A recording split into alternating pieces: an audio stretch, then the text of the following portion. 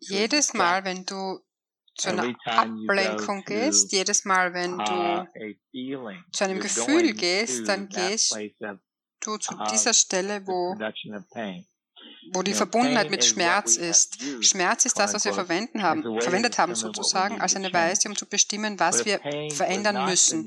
Wenn Schmerz nicht das Bedürfnis der Veränderung wäre, sondern die Wahl, mehr zu kreieren, du musst es dir anschauen als die Quelle, um mehr Veränderung in der Welt zu kreieren und mehr Möglichkeiten. Andere Welt. Okay? Hey Gary, das ist Simone.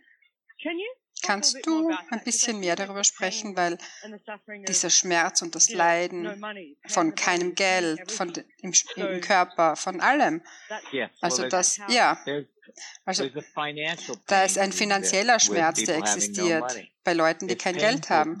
Es ist schmerzhaft, ohne Geld zu leben. Es ist schmerzhaft, mit zu viel Geld zu leben. Jeder hat diese Vorstellung, dass Sachen gleich und gerecht sein sollten und einfach. Aber sie sind nicht bereit, einfach zu haben. Also was ist der Schmerz, der keine Leichtigkeit kreiert?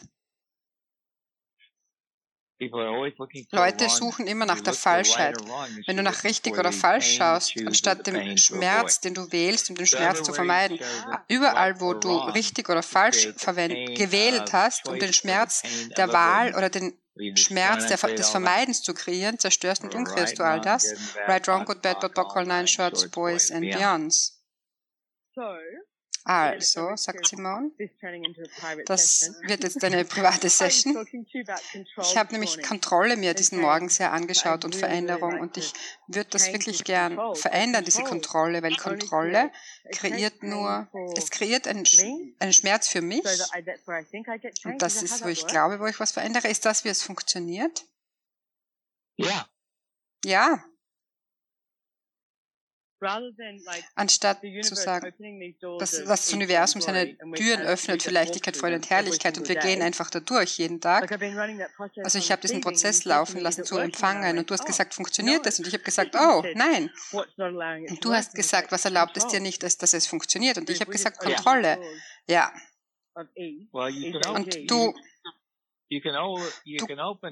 kannst Türen öffnen. Du kannst eine Tür öffnen, aber wenn du keine Wahl triffst, dann wird sich nichts verändern. Wahl ist die Quelle für Veränderung. Und das ist, wo du hinkommen musst, zu der Stelle, wo du bemerkst, was würde ich gern hier verändern? Was hätte ich hier gern anders? Es ist immer erstaunlich für mich, dass die Leute sagen, ich habe es geballert und gebockt. Welche Wahl hast du getroffen? Was meinst du? Und welche Wahl hast du getroffen? Was meinst du? Und welche Wahl hast du getroffen? Muss ich eine Wahl treffen? Und ich habe gesagt, ja, das musst du. Du musst eine Wahl treffen, um zu wissen, was du kreieren wirst. Wahl ist die Quelle von aller Kreation. Und deswegen musst du von einer anderen Ansicht kommen und eine andere Realität zu kreieren, wenn du wirklich was kreieren möchtest. So, schau nach dem, was ist die Wahl, die kreieren wird und nicht der Ausschluss, der verhüten wird und vermeiden wird.